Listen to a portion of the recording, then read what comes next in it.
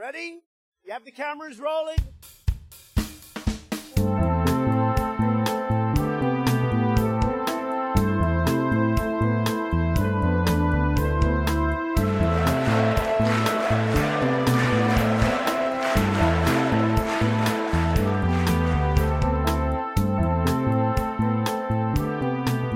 Hello and welcome to the Bunker USA. I'm Jacob Jarvis. In 2017, around a year into his presidency, Donald Trump said, "Twitter is a wonderful thing for me because I get the word out. I might not be here talking to you right now as president if I didn't have an honest way of getting the word out." It used to feel hard to imagine Trump without Twitter or Twitter without Trump. So when he was banned from the platform following his post around the January 6th Capitol attack, the prospect of him seeking an alternative loudspeaker felt inevitable. But he actually went one further when he threw the ultimate social media tantrum and decided to launch his own platform, Truth Social. I was writing for Newsweek around the time of this being touted and wrote an article headlined, "Donald Trump's social media platform can't replace what he lost with Twitter and Facebook." Was I right? How is Truth Social doing? And is it anywhere near having the influence of the sites that ousted Trump? Here to discuss this with me is Kayla Gogarty, Deputy Research Director for Media Matters for America. Hello, Kayla. Hi, thanks so much for having me. Thank you for being here. So, briefly, how is Truth Social doing? You know, how many people are using it? And can it be, on a sort of surface level, morals aside perhaps, considered a success? As you mentioned, Truth Social was founded by Trump after he was suspended or banned from a lot of the other mainstream platforms. I think he saw it as a way to get back online and avoid moderation at the same time. Yeah. The app, it launched back in February. You know, there were a bunch of mishaps at the time, but as of now, it's become a platform for a lot of extremists, incendiary and threatening language, a lot of that at the hands of Trump himself. I think you can look at, you know, how popular it is at just kind of looking at some of his numbers there. So his following on Truth Social grew from about 3 million users in June to about 4 million as of October. But that's also just a fraction of the 86 million followers that he had on Twitter before he was permanently banned from Twitter. So it is a fraction of that following. But I think one of the things that is particularly notable is that it has become an echo chamber of a lot of extremism, conspiracy theories, and harmful rhetoric. Do we have an idea sort of roughly how many people total are using the site? I mean, I would imagine the main draw is Trump. So if Trump has around 4 million followers on it, would it appear that it's probably around 4 million people total actually using Truth Social? I think it's a bit more than that 4 million total, but it's a lot of right-wing users, far-right users that have been banned on other platforms, so that sort of thing. So we see a lot of like QAnon conspiracy theory supporters on there, a lot of other extremists. So it's really become this like echo chamber of extremism. So how is Trump using the platform? How we've been kind of monitoring and keeping an eye on Truth Social is that it's been in the news a lot of times because of, you know, Trump's own rhetoric. He is posting on there. He joined the platform in April, but really started ramping up his posting, especially in recent months. We've seen him post about almost 1,800 times organically, and then has reposted about 700 times in those months. And among that, he has been amplifying QAnon supporting accounts.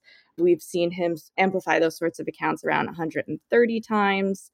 So he has a big presence on that platform, which isn't that surprising, but, you know, it's unfortunate. Is it working, you know, the site as a means of disseminating his messages further, or does it feel like they are kind of festering on the site itself?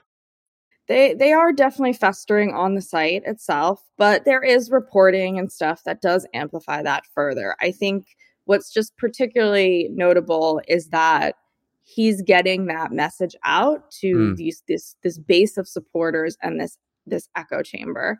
So like following the FBI search at Mar-a-Lago, we really saw people, he was posting pretty frequently on Truth Social at the time, and people on that platform really rallied around that. And we saw a spike in threatening language, incendiary language against the FBI, attacks on the FBI. And it did result in a real world incident in which, someone tried to go to an FBI office. I mean, what have you seen of late that seems to be the most concerning to you? And how do you think, notably and markedly has the tone shifted? Yeah, well, in the last week or so, he was posting some anti-Semitic rhetoric. He's continued to amplify QAnon-related accounts. Just the other day, he amplified a baseless claim of voter fraud for the upcoming 2022 election. So it's really kind of setting off some of that echo chamber, that base that could potentially lead to an additional real world harm. And who else of note is using the site? Are there other major figureheads who are involved in this sort of, as you describe it, an echo chamber? Are there other people not of the same level of Trump, but Yeah, there are a lot of right-wing politicians that have joined. There are a lot of far-right figures, like I said, that had been banned on other platforms that have joined. We have also seen a lot of QAnon influencers that usually have, large audiences that they push the QAnon conspiracy theory and other conspiracy theories to. So very, very far-right figures have kind of made a home on this platform, and mostly because Trump is on it. Of those, in terms of people who have been banned, could you give us a bit of detail on who has migrated across? We have identified far-right figures like Alex Jones, Stop the Steal's Ali Alexander, figures like that. A lot of the QAnon influencers, they've been banned from other sites. So we're seeing a lot of those kind of QAnon supporting conspiracy theorists also, gaining followings on the platform as well. And, is the website, does it feel to you kind of as bad or worse than you might have predicted the content to have been? Just knowing Trump's, previous history of his posts on Twitter, on Facebook, Media Matters, we had done a study looking at his Facebook posts in the year leading up to the January 6th insurrection. And we had found that a quarter of his posts on Facebook, pushed election misinformation, COVID misinformation, as well as just extreme rhetoric, attacking his opponents, that sort of thing. So we were expecting that similar rhetoric and misinformation, would happen on whatever platform that he is on. And that most of that has come to fruition, unfortunately. We have seen both Google Play and the Apple App Store now do platform Truth Social. Initially, Google Play, they had said that they were concerned that the platform wouldn't follow proper content moderation processes. And so they had initially, not let the app on their Play Store. But now they have, in the last few weeks, have allowed the app there.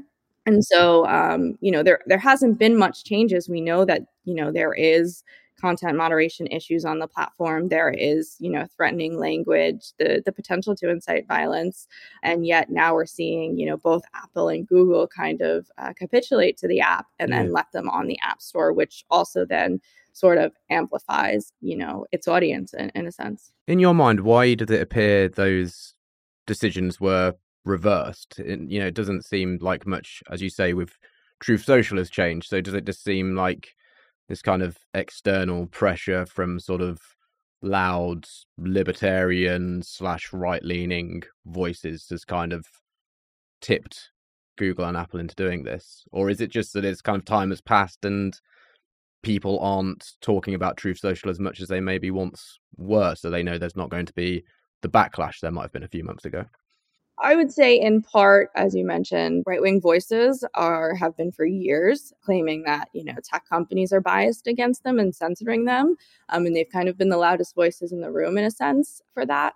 But, at Media Matters and others, we have repeatedly debunked that and found that it's sort of the opposite, that, in the case of Facebook, right-leaning pages continue to get more engagement than, left-leaning or ideologically non-aligned pages. So the fact that, they are saying that they are being censored. We do know that there is evidence to show that that is not true.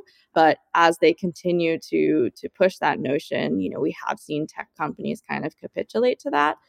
I would also say that in addition to that aspect, Truth Social has supposedly made promises to, Apple and Google, that they will do some of these content moderation changes based on, historically what has been happening on Truth Social. I'm going to say that those are empty promises, but that is to be seen. But, we are going to continue monitoring it and then pointing out when there are issues on the platform, so that Google and Apple are aware if this app is not, following their policies.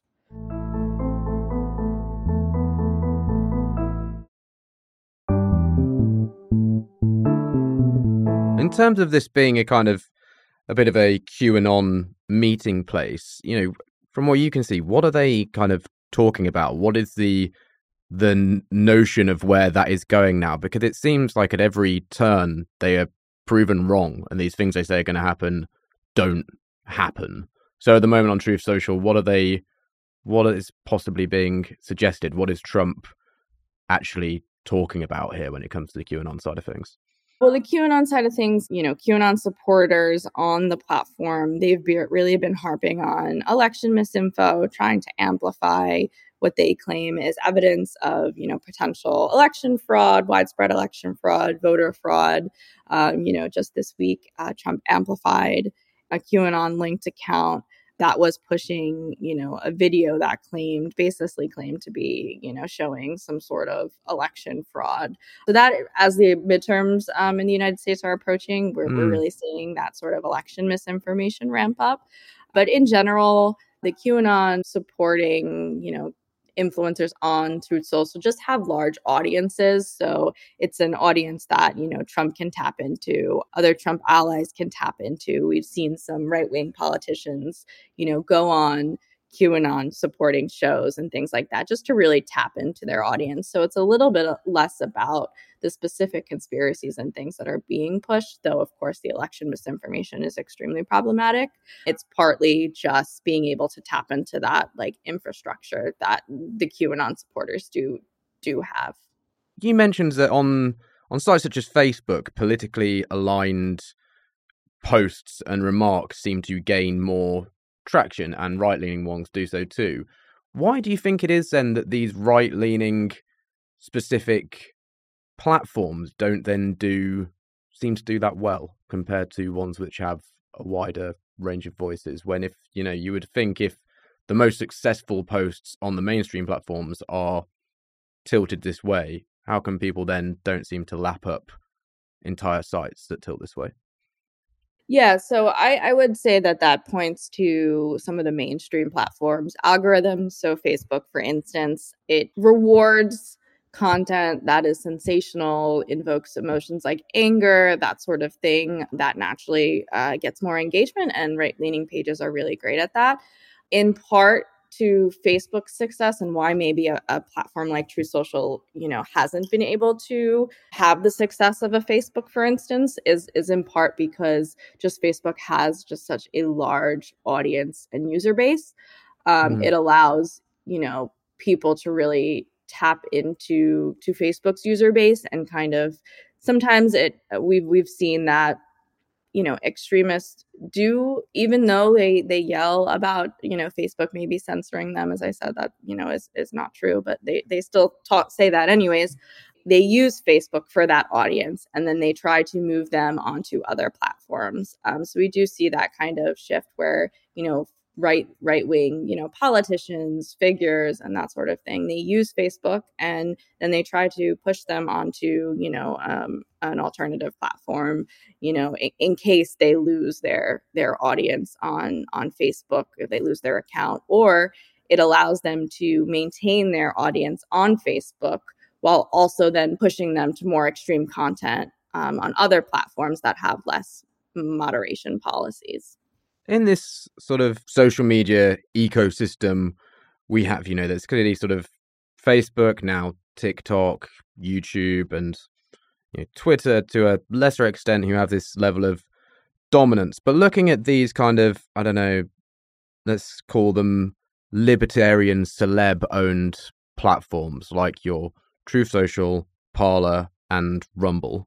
How is Truth Social doing compared to those two? If we could sort of, maybe remove the legacy social media and say, okay, in terms of the sort of new kids on the block, is it doing well compared to them?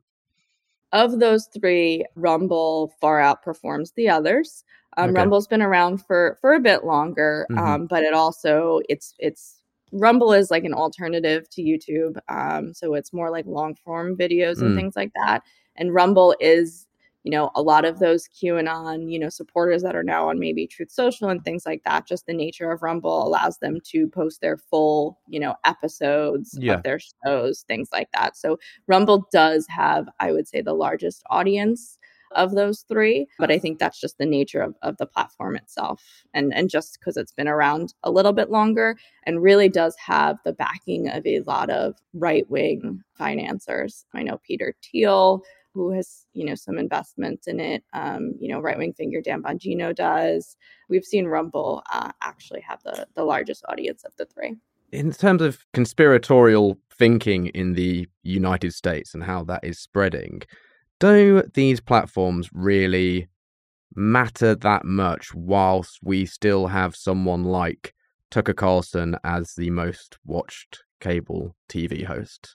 Does that sort of dwarf the scope and impact of these kind of platforms? I actually think it's the opposite. I think it amplifies it, because not only it makes the ecosystem of this extremism larger. So you have like a Tucker Carlson on Fox News really pushing not even really veiled, white supremacy, white nationalism, that sort of thing. And then it's reinforced on these fringe platforms. A lot of the times users on these fringe platforms will cheer some of, Tucker's language, because it kind of helps them push their own agendas. For sure. So he's kind of looking to, he perhaps wants traction here, and people on those platforms can use him to gain traction for themselves. And it's this sort of outrage currency that we're seeing used. A feedback loop, unfortunately. So it amplifies that extremism and helps push it a bit more into the mainstream. Looking at those extremes, really, we're speaking about these platforms that have a lot of them. From, Media Matters work at the moment, do you feel like this shouldn't be conflated with how America actually is at large? Or do you think there still remains a wider concern of this split and more extreme split right across the country?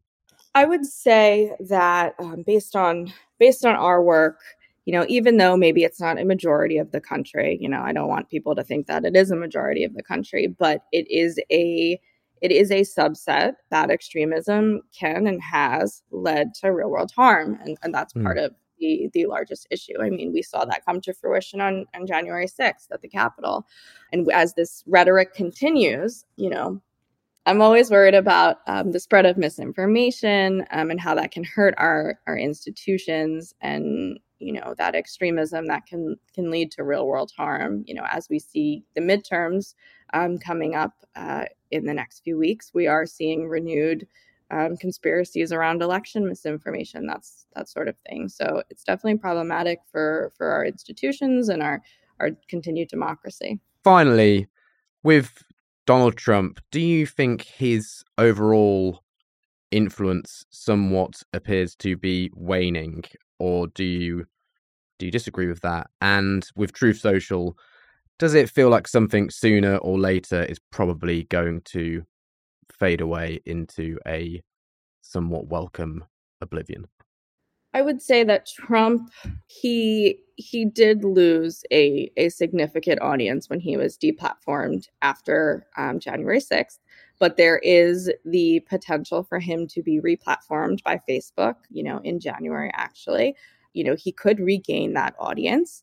And I think while he might not have a broader audience, his supporters still very much support him and are very much willing to they're still susceptible to his misinformation and extreme rhetoric, and there is still a potential for real world harm. Truth Social, I would say that the platform itself, it financially, I don't believe it's doing that well. It has the potential to secure more of a financial future if this, there's a planned merger that is supposed to happen to make the company public. So I think it's still to be seen whether the platform will completely just kind of fade away or whether it's going to be a continued issue. Kayla, thank you so much for your time today. Really appreciate it. Thank you so much for having me. Listeners, if you enjoyed this podcast, remember you can back us on Patreon. There's a link in the show notes, or just search Bunker Patreon Podcast. For as little as £3 a month, you'll get the episodes early and ad-free and access to exclusive merchandise. This is Jacob Jarvis. Thank you for joining me in the bunker.